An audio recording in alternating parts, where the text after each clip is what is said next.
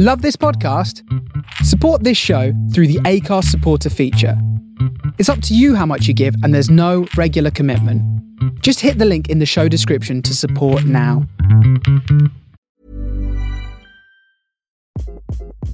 Hi, this is Craig Robinson from Ways to Win, and support for this podcast comes from Invesco QQQ, the official ETF of the NCAA. Invesco QQQ is proud to sponsor this episode, and even prouder to provide access to innovation for the last 25 years. Basketball has had innovations over the years, too. We're seeing the game played in new ways every day. Learn more at Invesco.com/QQQ. Let's rethink possibility. Invesco Distributors, Inc.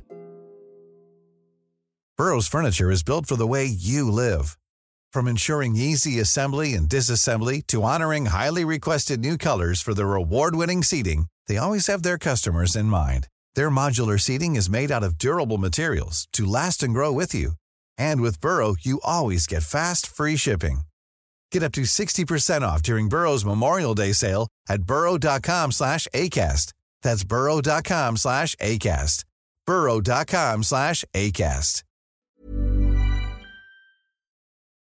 I was expecting you to look a bit shy, but you don't. Well, you're the first person to say that today. Why, do you look bad? Do I look what? Fat? Like, no, bad. Do people keep commenting? Well, people have just said, "Oh, you look terrible," and which is always nice to hear.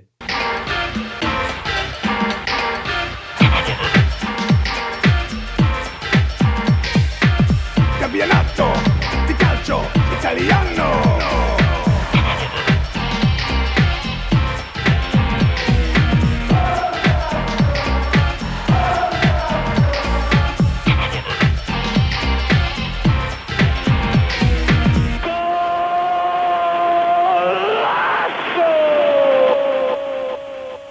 Hello, everybody, and welcome to the Forza Italian Football Podcast. As ever, I am your host, Connor Clancy. I'm joined by the usual two suspects. One of them's fixing himself, so I'll go to the other. Vito Doria is with me. Hello, Vito. How are you down in Australia? Hello, Connor. I'm feeling probably the best I have been in quite a while. Later tonight, Australian time, we're out of lockdown, and for us it's a great relief, and just a shame that I'm hearing news that on the other side of the world things are flaring up again. So I'm hoping everyone in Europe can sort of pull through once again and fight off this pandemic as best as possible. But from a personal point of view, I think here in Victoria, and especially in Melbourne, I think there'll be a lot of relieved people. Yeah, and from one extreme to the other, I suppose, because Kev Pogzelski is feeling under the weather and appears to have symptoms. Kev, how are you feeling? I'm okay. I'm here minus my sense of taste and smell, which is. And you've brought a cough along with you as well, and a fever. Yeah. I've had a high temperature. I've got a cough, which I'll try not to transmit on the pod too frequently. Please. But yeah, it's a strange one, the loss of sense of smell, and I suppose we have been dealing with it. What's the situation then? Have you gone and had a COVID test? I've gone and had a COVID test this evening, so in the next 24 hours I'll find out if I'm positive or whatever, and having to quarantine. And a bit like when you're in your younger days, you've got to phone people up and tell them they've been infected. And I don't know what type of phone calls you have to make in your younger days, Kev, but not all of our listeners are the same. But I'm sure our listeners will join with us and keeping our fingers crossed for you that hopefully it's just a seasonal flu or something like that, or worst case scenario, you pull through everything and you'll be all right. So I suppose we're here to talk about the football, Kev, aren't we? Not about your health, unfortunately. As much as I would love to do that, and we will do that when we finish recording, there's been quite a lot of action in Serie A this weekend. The reason we're coming to you guys a little bit later than usual is because Lega Serie A, I mean, they put the biggest game of the weekend on a Monday night, so what do you expect us to do? Milan played Roma, Milan hosted Roma, and it finished 3-3. This trend of goals in Serie A continued this evening. And It was a bit of a chaotic game, Vito, wasn't it? Oh, it certainly was. It was a game where we did have our share of goals, but it was certainly a controversial one. And I think that's largely due to the refereeing performance of Giacomelli. I remember a couple of years ago, Lazio fans went on to Google to criticise his Cafe in Trieste after a poor refereeing performance against their team. And I think now, I think both sides, the Rossoneri more so in this game, can feel aggrieved that Giacomelli made some very poor decisions throughout this game. Yeah, I'm looking at two stills from the images themselves, because when they happened, I kind of thought they're not penalties. The penalty that Roma were given first, Kev, which we should say happened in the 71st minute, and it was converted by Jordan Veretout to make it 2-2. Then Milan were given one 6 minutes later or so, and Zlatan Ibrahimovic scored it. But the one on Pedro, I can kind of see why that was given, but I don't think it was a penalty. The one for the foul by, I say foul, the coming together between Mancini and Çalhanoğlu, I cannot understand why that was given whatsoever. It was just two terrible decisions, really, wasn't it? Yeah, they were two terrible decisions, and I think the first one that resulted in the Roma penalty, I'm convinced it's why the second one gets given. But what I found more unusual was that they didn't even go and consult the screens at the side of the pitch for the Pedro one. Almost as if the referee didn't want to even consider that he might have got it wrong. He seemed relatively happy to give it, without kind of going and using the facilities available to him. Our Alistair McKenzie described that second penalty decision as being one of the most blatant balancing out penalties you'll ever see, and he's got a point there, right? That second penalty is not given if the first one was. No, absolutely. I just. Yeah. We talk about a lot of the time wasted on the use of VAR almost being as tedious as the marginal decisions. Yet here we are discussing the flip side of that, where the official hasn't bothered to use it whatsoever. When I'm not saying it would definitely have changed his mind, but we probably wouldn't be so scathing of him, at least if he showed willing to use the technology available. Vito, I know you're someone who likes goals in games, but I tend to like them as well. But I couldn't help but think that this game was actually quite poor. A lot of people online seem to be saying how it was a great advert for Serie A. I thought the exact opposite. I felt that the goals came through incompetence more so than being crafted out. Yeah, this time I have to agree. If we look at other games this season so far, that would be adverts for Italian football. I thought something like Inter's 4-3 win against Fiorentina would have fitted that more suitably. Whereas with this game, before finding out, after finding out that Gianluigi Donnarumma contracted the coronavirus, or at least got a positive result, I just thought with the goalkeeping situation and Roma having had problems since Alisson left, to be honest, I thought something could go on here. And what we did witness was some poor goalkeeping, and Cyprian Tatarusanu, I think, had an absolutely shocking game. You'd think a goalkeeper with his height could be able to deal with those aerial balls. And I felt that aside from Giacomelli's decision-making, I think Roma can be grateful that Tatarusanu played in goal instead of Donnarumma, because those corners should have been dealt with much better by the Rossoneri and by Tatarusanu specifically. It's interesting we make the point about 3-3 and that you almost automatically expect it to be one of the better games of either the weekend or maybe sometimes the season. But I think the actual excitement here comes from the poor decisions. Well, as I was watching this, because I was doing the player ratings, I think what drove it home to me how probably not. I was going to use the term mediocre. Just how flat this game was in a lot of places. There was so many players where very little to sort of highlight about their contribution to the game. Salamakers scores a goal, and I think on my player ratings, I've literally put if he hadn't given Milan the lead for the second time in the game, you would have forgotten what else he contributed. And the one of the only other two games that I watched in full live over the weekend was the one that you were at, Connor, the Sassuolo Torino. And after that, I know it was extremely difficult. We'll get onto the weather. But just those 4 goals in 9 minutes made you feel like, was this one of the best games I'd seen this year? And actually, it wasn't. And Milan-Roma tonight was a bit like that.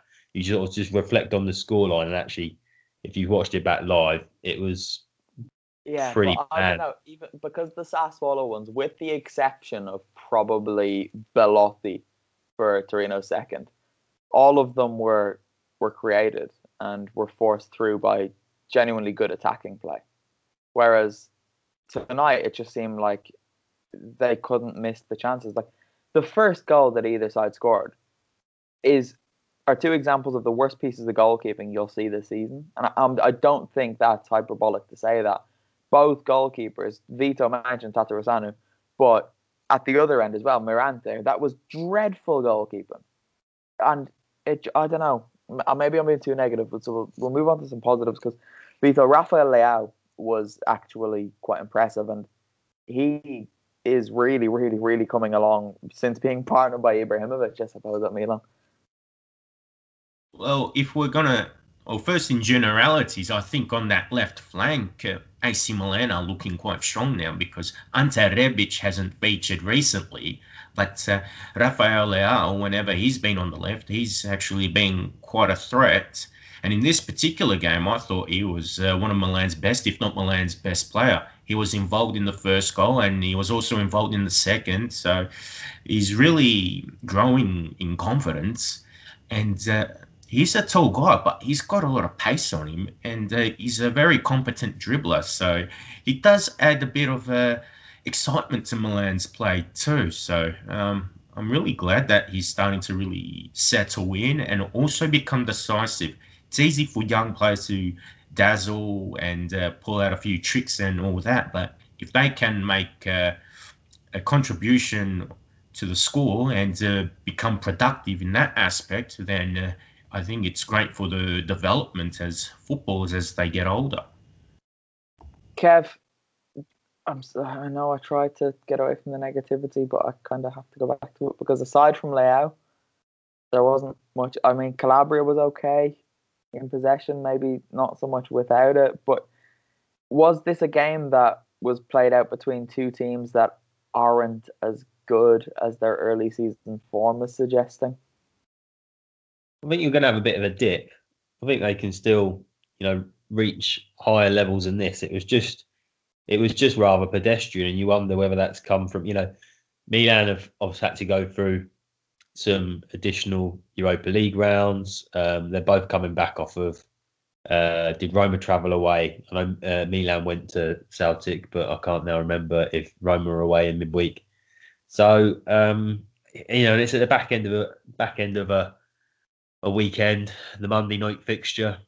So I'd like to think they can at least up their game from this, but whether we'll see Milan go on another run of 4 straight wins like they did at the start of the season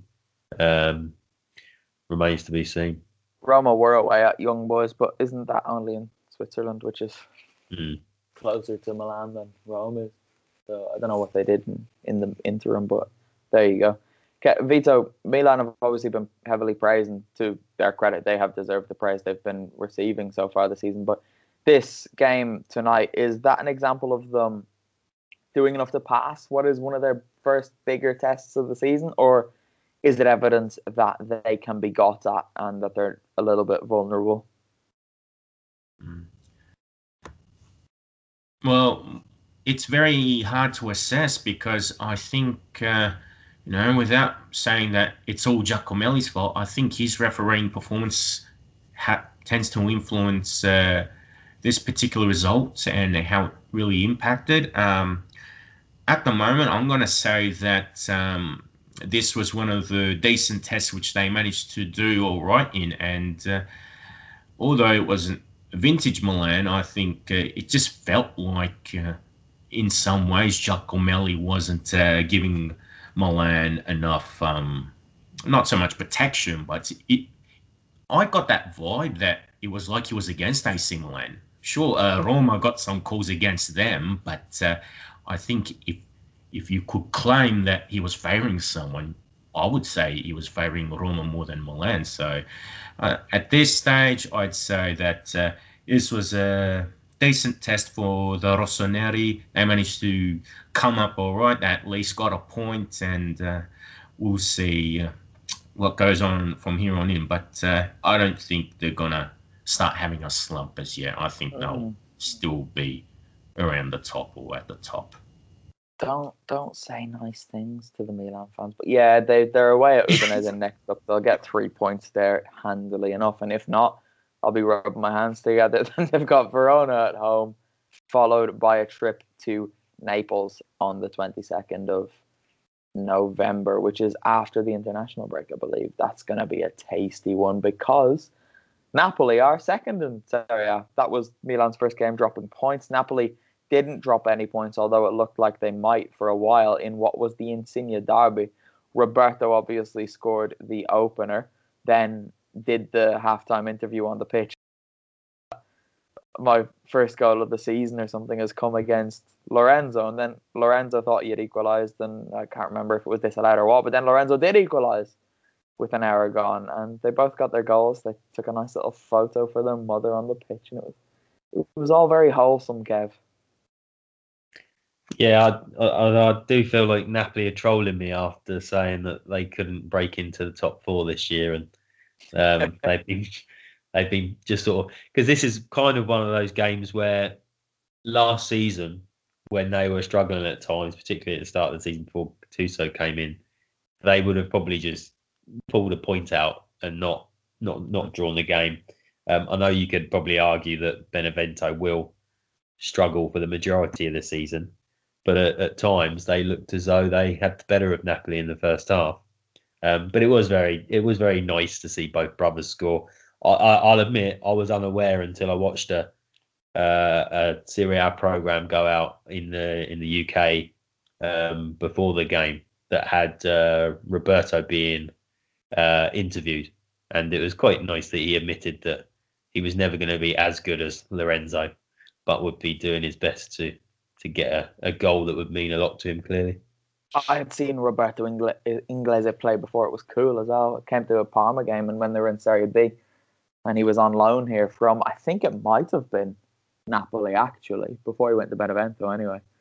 And they've got a third brother. I don't know if you saw this, but the third brother came out during the week, and he said, I'm the really talented one. Those other two can't do anything. Just quite nice. It's like the Hazard family.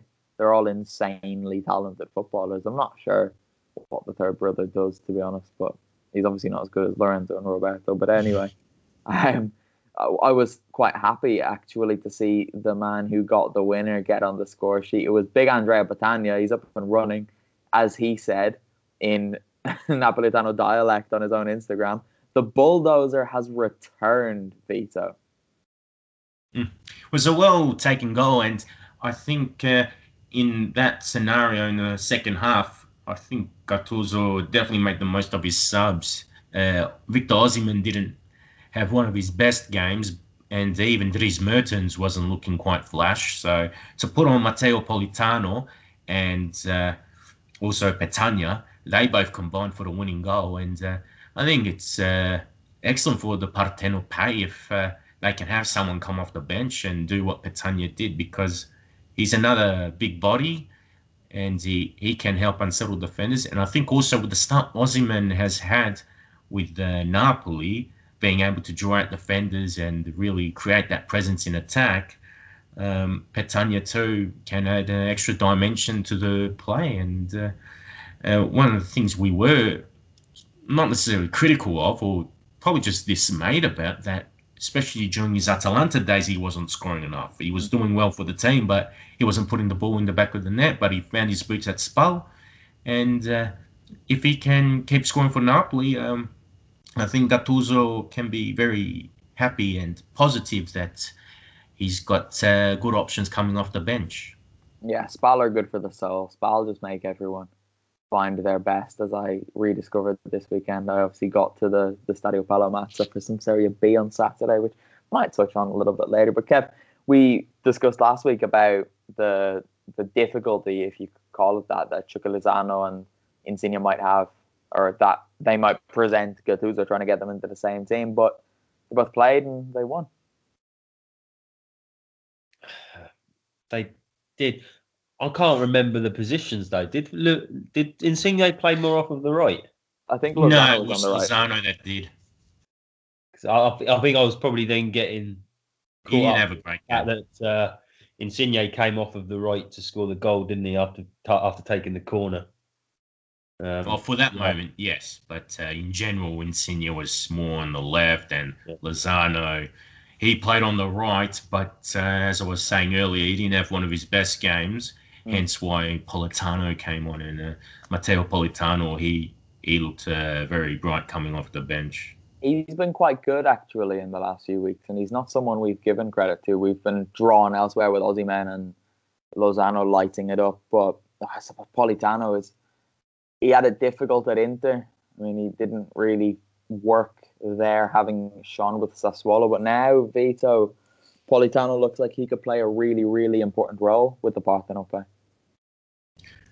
He does, and he's getting involved in goals as well. So he scored at least one. He's definitely scored against Atalanta, and then he's been involved in other goals. So I think now I wouldn't say he's back to his Sassuolo form, but he's pretty much close to it. And having Politano on the right, I think really adds a bit more extra excitement to Napoli's playing. They've got a lot of flair players already, but with Callejon, who was there for many years, he was a great worker, an effective player, but I wouldn't say he was a flair player, whereas Politano, he does provide a little bit more excitement on the ball, at least for me anyway. So I'm glad that he's finding his boots again. And as I was saying with someone on Twitter, I think the way things are, when it comes to right-wing options for the Italian national team, I probably would rather have someone like Politano on his current form than someone like Federico Chiesa, who has sort of been hot and cold with Fiorentina, and then even at Juve. Look, he's only had a couple of games with the Bianconeri, but I think Chiesa still needs to sort of find his feet and, most importantly, be far more productive. Yeah, well, another option for that right-wing position is someone who played in a game we're going to go on to now. It's nice talking about them this early in the pod because I think they deserve it. Sassuolo. They drew 3-3 with Torino, and Domenico Berardi is the guy I'm talking about. Obviously, I don't know what he did in the first half because I literally couldn't see that far. I'm sure you both saw my Twitter feed on Friday evening. It was hard enough watching it on TV. So if it was bad on TV, I mean, being there, I couldn't imagine it being that much easier to see it. And another thing that surprised me was the commentator, Andrew Pickering. I was surprised how he managed to identify the players as well as he did, because I sort of had to see things twice or even three times to see if he actually got his player identification right. Yeah, I was actually meaning to speak to him because he messaged me when I tweeted that I was going there, saying he was commentating on the game. I thought, well, good luck with that. Because when I was there, the cameras are only about 10 feet below the press stand at the Mapei, so you can see them. And we had the little monitors beside our seats. When the ball was down my end, so the end Sassuolo attacked in the second half, I could see it more clearly just by looking at the pitch than I could looking at the monitor. But when the ball was at the other end of the pitch, I couldn't see anything over the halfway line. You could see like silhouettes of the Torino players because their shirts were whiter than the fog. The Sassuolo players completely disappeared into the fog, and the ball did too. And it was just a complete nightmare. So I had to watch that on the screen. But even then, you're really just watching where the Torino players are to get an idea of where the ball is. It's like I've never experienced anything like that at a match before, and I kind of hope that I don't again. But when it comes to the football, I mean, it was like it was scripted, because there was one goal in the first 70 minutes, and then there were 5 in 15, and there was a burst that there was 2 goals in 1 minute from Sassuolo late on, as they came from 3-1 behind again to escape with a point. But what I want to talk about with Sassuolo is something that I wrote about. It's those Italian boys. I mean, we did touch on it a couple of weeks back, but Ciccio Caputo, Domenico Berardi, and Manuel Locatelli, they just keep staking a claim, Kev, to be in not only Roberto Mancini's Italy squad, but a real case for making the starting 11. Yeah, I think it's not just in Italy where you've seen at some of the bigger sides in their respective countries rotate or don't give players enough game time, that it really sort of brings home those that are getting regular football and are shining sometimes maybe a side that are just outside the European places in a league. And if you can get some players that are playing together at a club level, surely when you're meeting up at the moment, particularly when you're meeting up trying to sort of squeeze all these international games in, then it's better to get players that are familiar with each other and what they're doing if you're trying to qualify for a tournament or prepare for a tournament. Yeah, I'd agree with that, and particularly with that Berardi and Caputo partnership. I mean, Berardi is someone who we even bemoaned on this podcast for a long time because he never found the consistency that we thought he should from his early days in his career. But since Caputo came in, Berardi's been elevated to another level. Caputo scored 27 goals in his season in Serie B, came up with Empoli, scored like 16 as they got relegated, moved to Sassuolo, scored 21 last season, and he's already on 5 this season. And since lockdown, nobody in Italy has scored more goals than him. He's got 13. Only Cristiano Ronaldo has as many. Actually, do you know what? Ibra got 2 tonight, so that might be close now. I wrote this on Saturday or Sunday, so I don't know. But in terms of Immobile, he hasn't always delivered. But Kev, you want to jump in on Caputo? Well, yeah, just on players like Caputo and Berardi staying where he is at Sassuolo, and then you see the likes of someone like Chiesa or Bernardeschi. You know, you can roll several names off that have started out at lesser clubs in inverted commas and then moved somewhere else, and that lack of game time has really harmed their career, but also the national team, where you'd expect them to go on and flourish and become maybe a regular, if not within the first 11, but in the squad. And that's the benefit of these players, and these players must realise that's the benefit of staying at Sassuolo and getting minutes and showing what they can do regularly, week in, week out, in a, you know, probably a preferred position other than being shoehorned into another huge Antonio Conte squad at Inter or anywhere else. Might seem like a bit of a flippant point, but a joking point. I promise you it's not. But given the whole football being played behind closed doors again now, even when there was only 1,000 fans in Sassuolo, it still applies. And the European Championship, if it goes ahead next summer, being played without fans or with very, very limited number of fans. So the fact that these players come from a background of playing for Sassuolo where there isn't that fan pressure, that fan aggression when they play at the Mapei, even pre-coronavirus, that there's not that same environment. It's very much relaxed in the stadium. It's mostly empty. Is that something that could actually be beneficial? I think it's possible, and I think it's makes sense to see things in that way.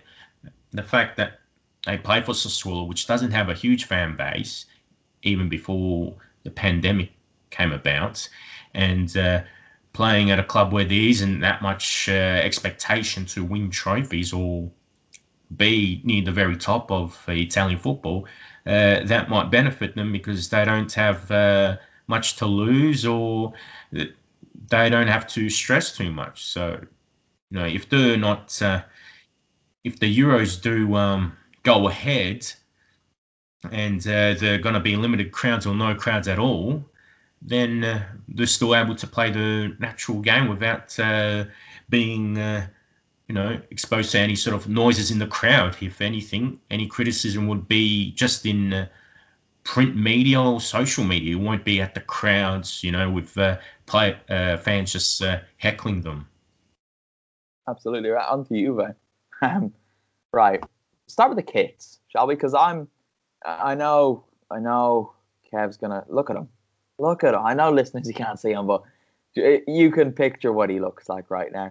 I'm not gonna finish that sentence, but Juve were wearing their special human race kit, which, do you know what? I'm a big fan of. Not a fan of them wearing it in a home game, mind, but Juve wearing that kit it wasn't in Turin, was it? It was in Turin. Was it? Where was Juve Verona? It was in Turin. Yeah, it was, yeah. So this is what happens when teams wear away kits at home. But I'm not a fan of them wearing it at home, but I loved what they did with that kit. And personally, when it comes to Pharrell, I like his designs of things. I think he's quite interesting. But Kev, do you want to go? Well, yeah. Firstly, they shouldn't have been wearing it at home. I think we all agree there is never any need to toss your tradition aside and wear an away strip. I was previously unaware that any strip had been designed for the human race. Apparently, I don't know how much Pharrell doesn't like us as a human race, but what can we call it? Can we call it a scribbled shirt? Yeah, well, it was the away shirt that they wore about 5 years ago. So the concept is Pharrell has been taking designs of Adidas clubs that, I don't know, he likes, I guess, and just doing it's as if a child drew it, right? Like that's what it looks like, because the crest isn't clear. It's like, it is scribbled like with a crayon type look. It looks good. I'm not sure I'm convinced that these are clubs that Pharrell liked.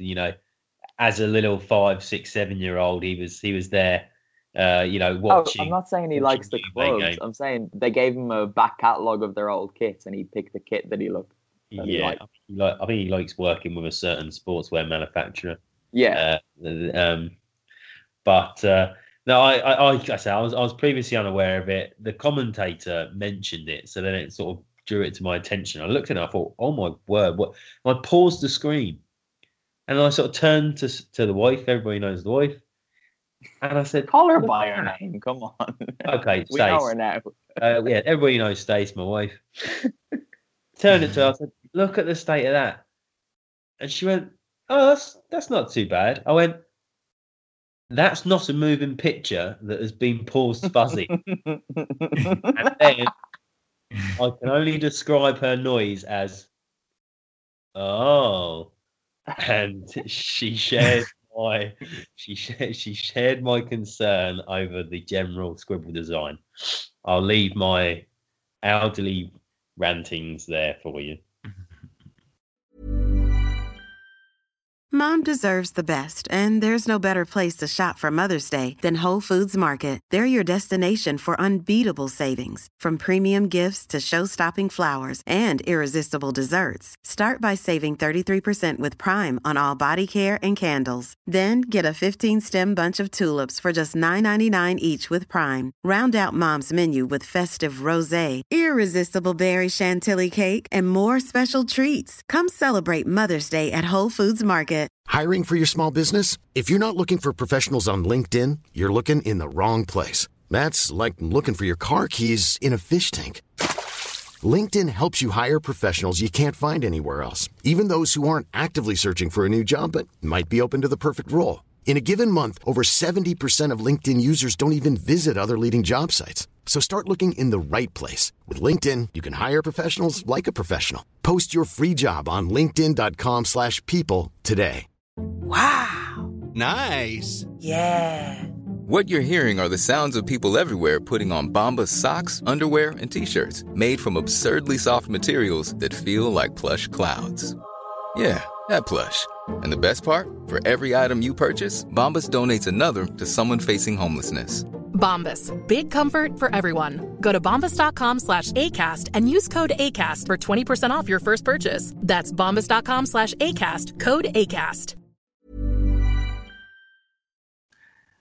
Well, the whole colour scheme they had with the pink and stuff, those were Juventus's original colours when they formed in 1897. They only became the bianconeri until 1903 when someone bought some Notts County kits from the UK. So it is a bit of a throwback to the history. But I'll be honest, with that whole design by Pharrell, I'm sure it's meant to be some symbolic in its own way, and I don't want to take anything away from that.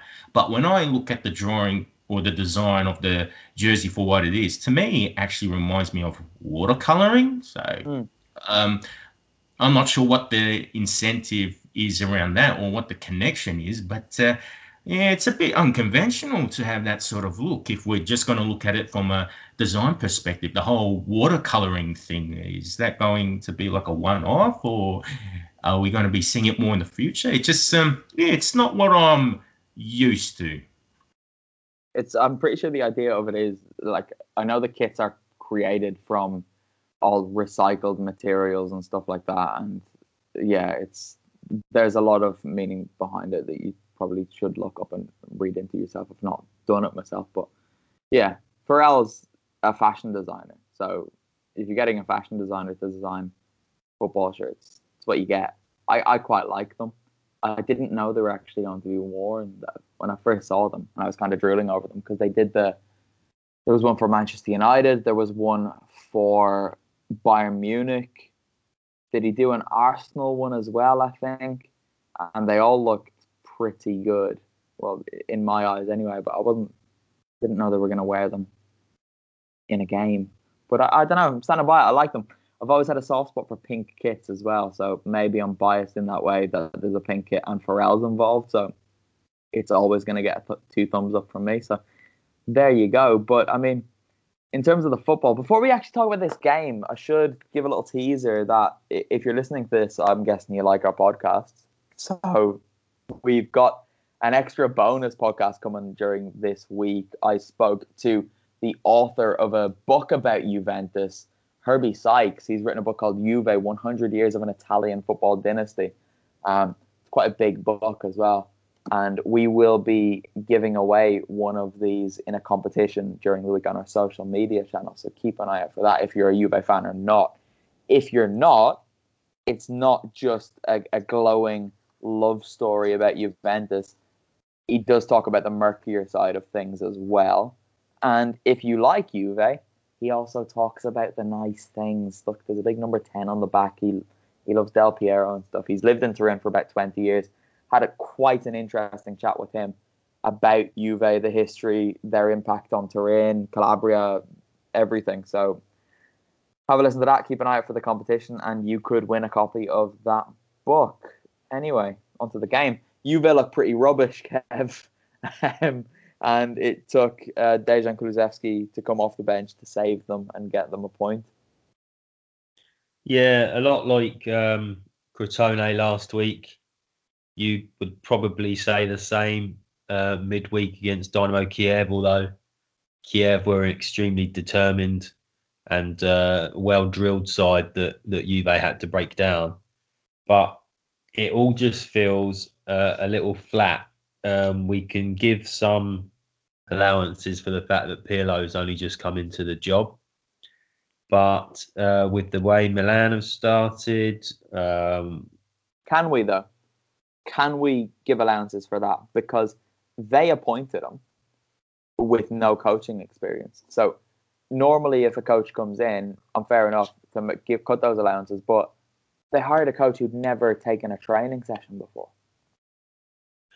Well, I don't think that's Pirlo's. I don't think we should hold that against Pirlo, but we should allow him time to get his views across. I have bigger issues around somebody like that being able to walk just straight into one of the biggest jobs in arguably European football. I know he's done his coaching badges and things, and they're still within touching distance. I think if you were to tell them that they'd have a novice manager and be 4 points off of the top of Serie A and still clearly be able to improve once they do hit the ground running, nobody would be too concerned. And probably, as we touched upon before, this could be the ideal year to bed in a new coach and still probably win the league. Although I hope to see a bit more of a title race amongst maybe more than even two sides this season. It's going to be the top six. Milan, Napoli, Sassuolo, Inter, Juve, Atalanta, all gunning for the title this season. One of them will miss out on Europe because Samp will win the Coppa Italia, and it's just going to be mad. It's going to be a great, fun season. Stop talking about Juve, yeah? I think that's fair enough. Right, let's move on. Vito, come on. We'll get there. The FIF Pod Derby took place, the first of the season, in Bergamo, where Sampdoria went, and Sampdoria whooped Atalanta 3-1. Vito, you must have been beside yourself with happiness after this. Yeah, look, not only was I surprised that Sampdoria managed to get the win against Atalanta, but the fact that the Doriani were able to do it in Bergamo. So I think that's an incredible result. Before I start praising Samp's performance, I think we need to point out that Gasparini did not use his first choice wing-backs. Hateboer and Gozens did not start the game. Freuler did not feature in this game. So I think we're starting to really see from this game and last week's game that Freuler leaves a big hole in the Atalanta midfield when he's not there. And Palomino's still starting. So I think, he's once again showing his liability. Leave him alone. Leave him alone, Vito. No, you're absolutely right. You're absolutely right. But look, we've been saying about Freuler on the pod for years as well. But Kev, what's that I'm seeing on the score sheet for the first goal? It's Fabio Quagliarella. Well, we got another one. Well, another one. But you've just mentioned if Palomino had actually gone to close him down as opposed to joining two other defenders dragged into the person that provided the assist. Apologies, I can't remember who. And there you go. Kev, there's still time. If Palomino had closed them down, he would have scored twice. That's what Palomino does. Yeah. He probably would have just skipped in then onto his more favoured right foot. But and it was only Sportiello to beat. So maybe it's a conspiracy to get Quagliarella to 15 goals before Christmas. I've had a word with the boys in Bergamo. I said, lads, do me a favour. I meant the whole of Serie A. The bet's 13, and at 13 you're buying me dinner, 12 I'm buying you dinner. Didn't you say 12 and a half? I think we did. Like, you've lost. I'm resigned to the fact that I'm buying dinner, but good. It was a silly bet. But look, we kind of just need to move swiftly on. Inter went to Genoa and they won 2-0. We had Dov there. We've not got audio from him, but kind of a throwback weekend for FAF at the games. I mean, I was at a game on Friday. I was at a game on Saturday. Dov was at a game on Saturday. I was at a game on Sunday. Ben was at a game on Sunday. And Dov was at a game on Sunday. It was 6 games in the weekend. We did very well. But onto that one, Genoa-Inter. 2-0 to Inter. Big Rom Lukaku. That's better. And Danilo D'Ambrosio got the goals. Vito, Genoa had 1 shot on target. No, they didn't. They had 1 shot, none on target, and 39% possession. What were they doing? Oh, look, I did the Inter ratings for that game, and in general, it was a terrible game as a spectacle. Inter weren't at their best, but Genoa just looked happy to stay parked in their own half. They offered nothing as a counter-attacking threat. And, I think once Nicolo Barella came on, I think that's when we really started to see something from this game. He made a difference. He was involved in Lukaku's goal. And for the second one, It's incredible to think that Andrea Ranocchia got the assist for D'Ambrosio's goal. That was unbelievable. After that Brozovic corner, it was Ranocchia with the flick of the head. And they got the 2-0 win, so that's good for their ambitions. And next week is the Derby della Lanterna. After the first round, I thought, maybe Genoa actually was probably the first time since Gasparini's first spell at Genoa. And I thought, Genoa might actually have a chance of winning the derby. But 1 month later, it's like things are getting back to normal. You know, I fancy some chances of getting the city bragging rights again. Just don't you be forgetting what happened last time you met in the derby, Vito. Yeah, unfortunately, we lost. Yeah. I have to say, I looked at this Inter team, and the first thing that jumped out at me was Kolarov's not playing. Amazing. Conte's come to realization. And then I said, oh no, Ranocchia is there. Ranocchia, who actually was on the verge of joining Genoa this transfer window, and it was only on deadline day that Conte said, please stay. And he ended up staying, which is just one of the more bizarre transfer stories you'll hear. Lautaro Martinez had a bit of a what can you call it? I don't know what you can call it. He wasn't happy anyway, was he, when he came off off and had to sit on the bench, Kev? He has since apologised for his reaction, but there are also whispers from inside his camp that he's starting to get worried that he hasn't scored for a while. Well, wasn't there something post-game Conte saying that both Lukaku and Martinez can still improve how they're playing already this season? When you consider some of the goals that Lukaku has contributed already, maybe it's because he doesn't want to necessarily point just the finger at Martinez. It, though, isn't it? Yeah, blame the partnership rather than one individual. I'd hate to think that his nose has been put out of joint a little bit by all the transfer rumours last year. It did seem to affect his performances. Whether he wants to try and get away. Obviously, the rumours were all centred around Barcelona last season, and they are clearly having something of a restructure there. Not that they've got the money, I would argue, to purchase Martinez. But hopefully, you just think that he'll pull his finger out and maybe get a goal, and that will start a bit of a run, and he'll be off and running again. You would hope so, because he's genuinely a very, very exciting player when he gets going.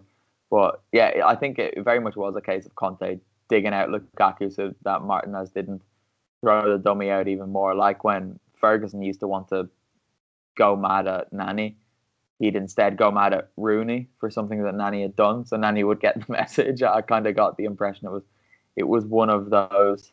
But there you go. Inter, 3 more points in the bag. We'll talk about them more in future weeks. The third game that I was at this weekend was Parma. They came from 2-0 behind to draw 2-2 with Spezia. And, right, this is going to sound ridiculous because Spezia hit the post 3 times and Spezia should have scored 5 goals. But Parma should have been out of sight. It was one of the most wasteful performances I've ever seen from a team.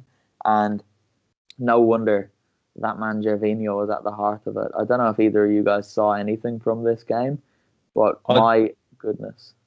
Yeah, I can't remember how much of the end of the game I saw, maybe 20, 25 minutes. And I was a little bit surprised to see them behind. But from what you're saying, it did for everything that I watched towards the end of the game, it felt like because they were always in control, that maybe an equaliser was coming just because it was such a narrow margin that Spezia had over them.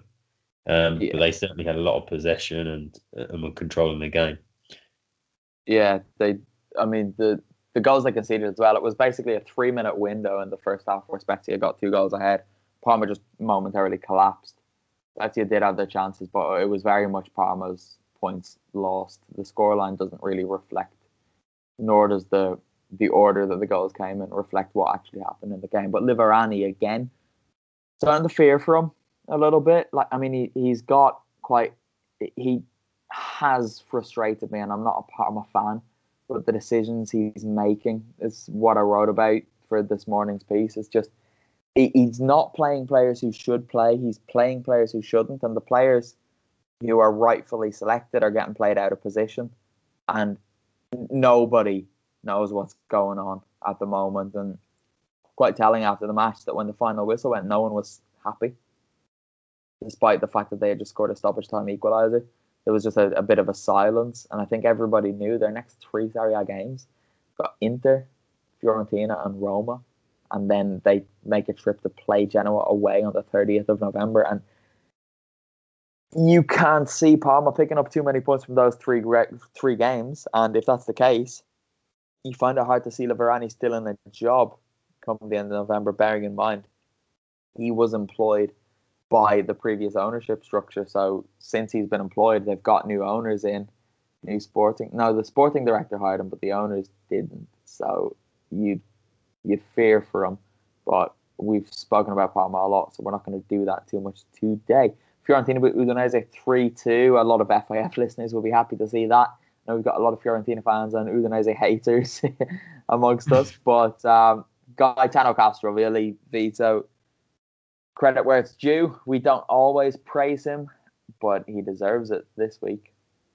Oh, clear man of the match. Scored 2 goals, and he set up the goal for Nikola Milenkovic. So it's the kind of performance that he needs. I'd personally love to see more of that from him because he is an exciting midfielder to watch.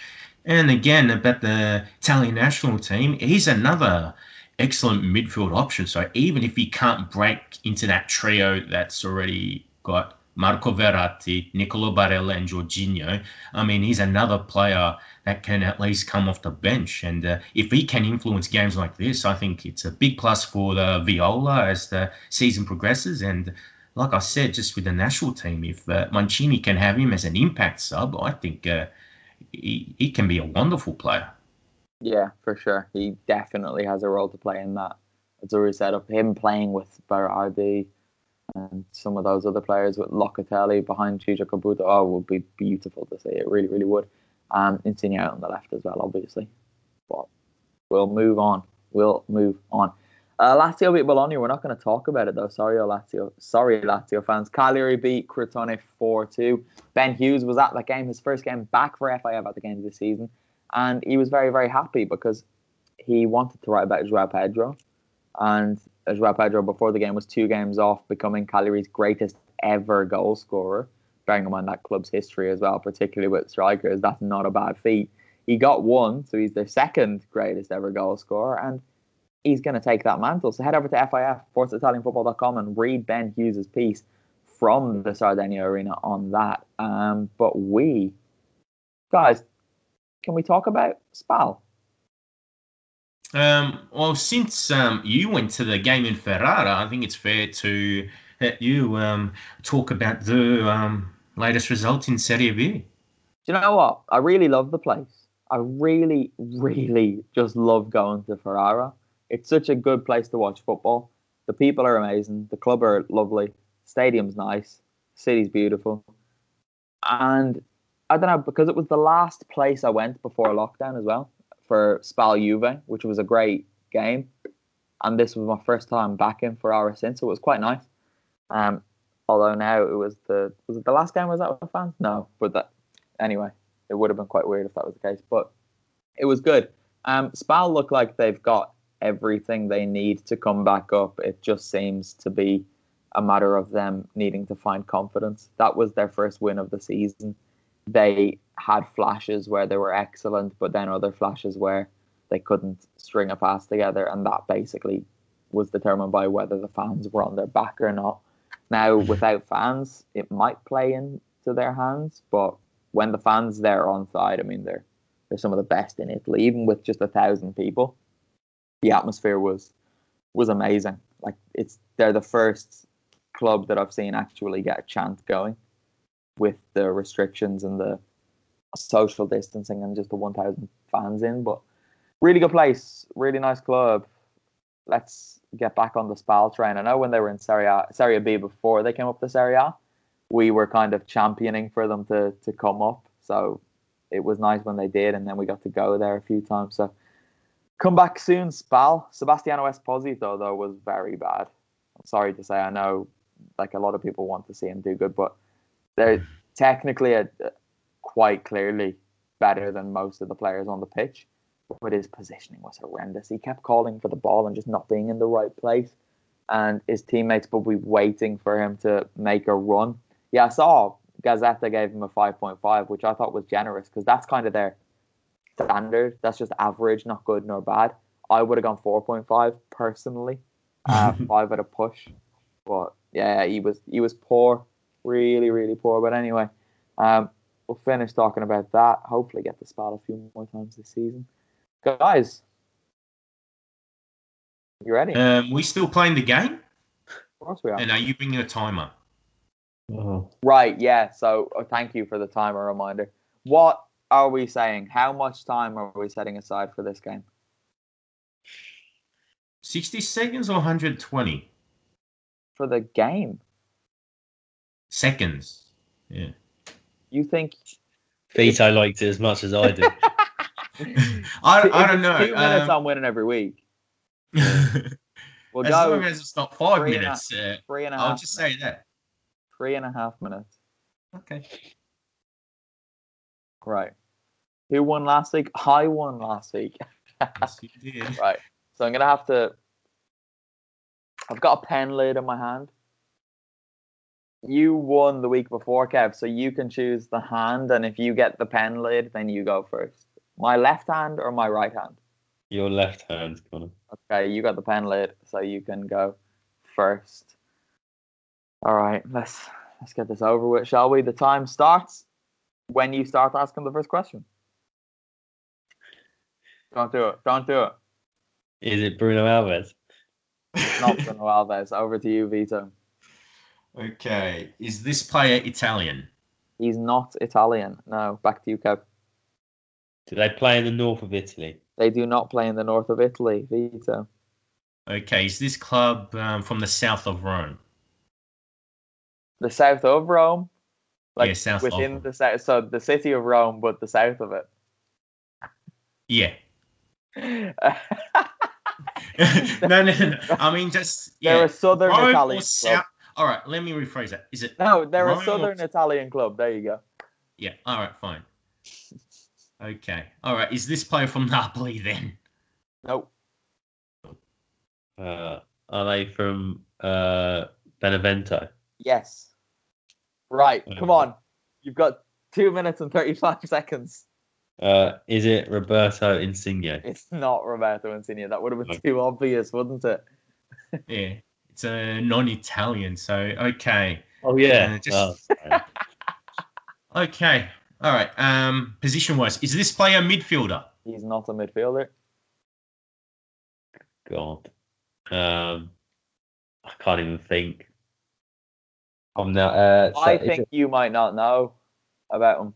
Like you'll it- know of him, but you might not know that he's there. Is it a goalkeeper? No, it's not a goalkeeper. All right. Is it Kamil Glick? Yeah, it's Kamil Glick. There you go. Oh yeah, no, I did know. Yes, because I somebody asked me about him, and I thought he was still at Monaco. There you go. So that's right. Kind of. Yeah. What threw me was we decided last week that we were having North, South, or Central Italy. Yeah. Yeah. Vito throws out South of Rome. No, because it was the wording of the question that made it seem like he meant, like, is he from the south of Rome? Like a little fucking quartiere in the south of the city. So, that's right. Yeah. No, because you said last week, we sort of divided that way because, yeah, based on the maps that I learnt growing up, as I was explaining, anything from what I learned was anything above Tuscany and Marche was north and anything below Lazio and Abruzzo was south. So that's how I looked at it. Yeah. The scores Anyway. are Vito 2, Kev 2, Connor 1. It's absolutely scandalous that I even have a point. These are still a disgrace for letting I get to this point. But before we wrap up, listeners, I will just give you another reminder to to recheck your podcast feed during this week, because we will have that extra pod going up. It's probably going to be about a 30-minute long conversation. It was about that anyway, and it's a really good chat.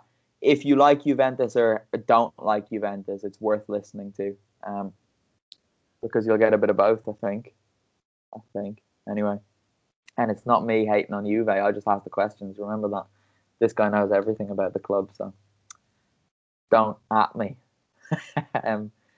Kev, say goodbye. Ciao, ciao, everybody. Vito, say ciao. Ciao. And it's goodbye from me. Speak to you soon. Spa, spa, spa, magica spa, magica tu. Allo stadio Mazza è una cosa pazza, una festa universale. È la curva ovest, già compatta gode, nelle varie pugna al sole. Chi non salta non ha fede, lo mandiamo a quel paese. Salta, salta Ferrarese, dai. Spa, spa, spa, magica spa, magica tu. Spa, spa, spa, magica tu. Sempre di più. Ed il prato verde magico s'accende e il pallone vola in campo. La battaglia è dura ma non c'è paura, vecchie stesse in avventura. Bianco azzurro si respira, bianco azzurro gol evviva, bianco azzurro ma spa, spa, spa, magica spa, magica tu. Spa, spa, spa, magica tu. Sempre di più. Spa, spa, spa, magica spa, magica tu. Spa, spa, spa, magica tu. Sempre di più.